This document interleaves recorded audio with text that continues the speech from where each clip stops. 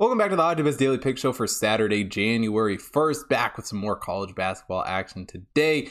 Recording this a little bit early, so if you want to see all of the results from yesterday and whatnot, head over to BetStamp, Twitter, all of that. But let's get right into solid release.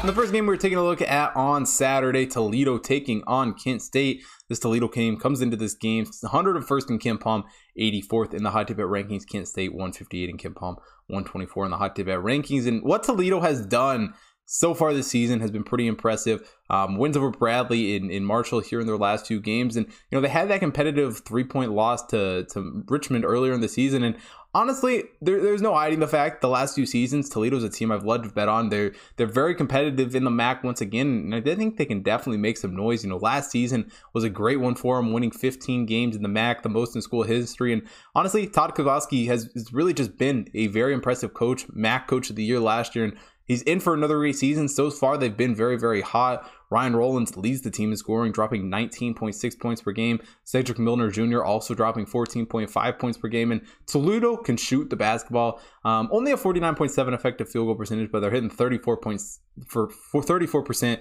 from beyond the arc, as well as 77.9 from the free throw line, 25th in the country in free throw shooting. And while Kent State isn't a horrible team in the world, they just haven't been great. Their best win of the season coming against James Madison, who's currently ranked 165th in the country.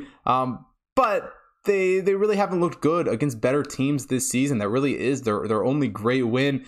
Kerry leads the team in scoring with 15 points per game for him. Malik Jacobs also dropping 11.9 points per game. But overall, Kent State has definitely struggled to shoot the basketball this year. Only a 48.2 effective field goal percentage, only hitting 30.9% from beyond the arc. But they are a very, very good shooting team from the free throw line, 82% from the free throw line, which you obviously know I love to see that, 4th in the country in that category.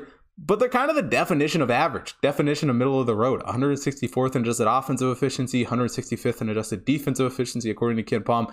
Really can't get much more average than that. And while Toledo is right there with them on defense, 174th on the defensive side, Toledo is very, very strong on the offensive side of the ball, 59th in adjusted offensive efficiency. And even though Toledo's defense might not be, world beating, the best in the world by any means, it has definitely improved from where it was earlier in the season. It was a huge struggle in the first few games of the season for them, but they've kind of improved that. And it really is a Toledo team that I think is going to be hard to keep up with in this game. The slow pace that Kent State plays is really one area that I'm very concerned with them here in this game. And I think they get behind early and really struggle to get back into it. And Toledo could potentially run away with this game. So give me Toledo to cover here against Kent State.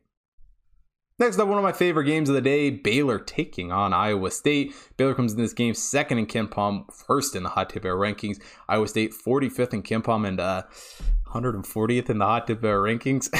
I'm not sure why that ranking is so low. It's definitely not accurate because this Iowa State team is not the 140th team in the country. I mean, they are much, much better than that. I absolutely love what they've done this season. Got a great wins over Xavier, Memphis, Creighton, and Iowa. And it's a big reason why they are, undefeated coming into this game. Iowa State has just been such a solid basketball team. Isaiah Brockington leads the team in scoring with 16.9 points per game.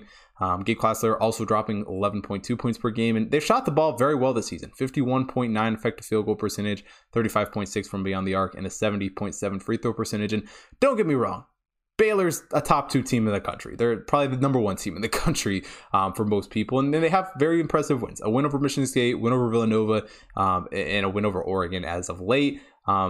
LJ Seiler is, their leading scorer, 13.6 points per game. He is dealing with a foot injury, though, so who knows what his status will end up being for this one. Kendall Brown is also dropping 13.1 points per game. Overall, though, Baylor has shot the ball pretty well. 55.3 effective field goal percentage, 35.6 from beyond the arc, and a 65.6 free throw per percentage. So Baylor can shoot the ball. I don't have any doubts there. They're one of the best teams, if not the best team on both sides of the ball, 5th in adjusted offensive efficiency, 4th in adjusted defensive efficiency, and they're rock solid. They're well-rounded, and across the board, they're the best team in the country. But I think they could lose this game. I think Iowa State, and I don't know why, because the stats don't necessarily back it up, but Iowa State's been competitive. They haven't lost the game all season. Brockington has been really good on the board. He's pulling down 8.4 rebounds per game. Offensively, they're pulling down 33.6% off the offensive glass, and it is that offense that Iowa State that they're going to have to be competitive if they want to win this game. You know, they're 135th in just an offensive efficiency, which isn't great. But they definitely have the defense to hang with Baylor here. They're 7th in adjusted defensive efficiency. And, you know, if Iowa State makes some stops and can prevent Baylor from scoring and just plays very solid on the defensive side of the ball, and maybe Baylor has an off night on the defensive side of the ball, we could very easily see Iowa State go and do something special in this game. Now, granted, I'm not saying that Iowa State's necessarily going to win this game, because that's probably a bold statement, and I don't know if I want to try and back that up, because Baylor is great on the defensive side of the ball, especially forcing turnovers. 27.1% is what they cause their opponents to do. But really what it comes down to for this game, and really why I do like Iowa State so much in this game, Baylor's the number 1 team in the country. They're going to be the number 1 team in the country, but they're going to lose a couple of these Big 12 games. I mean, I would be shocked if they stay undefeated through the season. I mean, if they do, they're shoo them into the national championship once again, because they deserve it. But this is a gauntlet of a Big 12 schedule, and they've got a lot of road games here that could definitely prevent, or, you know, give them some losses. Maybe the first one of the season isn't the one you want to bet on, but I think they struggle to pull away in this game. I think Iowa State is a very solid basketball team. You know, even under a first-year head coach, they've really proven that they can play ball and compete with anyone in the country. I mean, I look at that Iowa win especially, and they just played so dang well in that game. They've been excellent throughout non-conference, and I'm just putting this game on upset watch. I think Iowa State could surprise a lot of people in this game, and at very least cover the spread. So give me Iowa State to cover here in this game.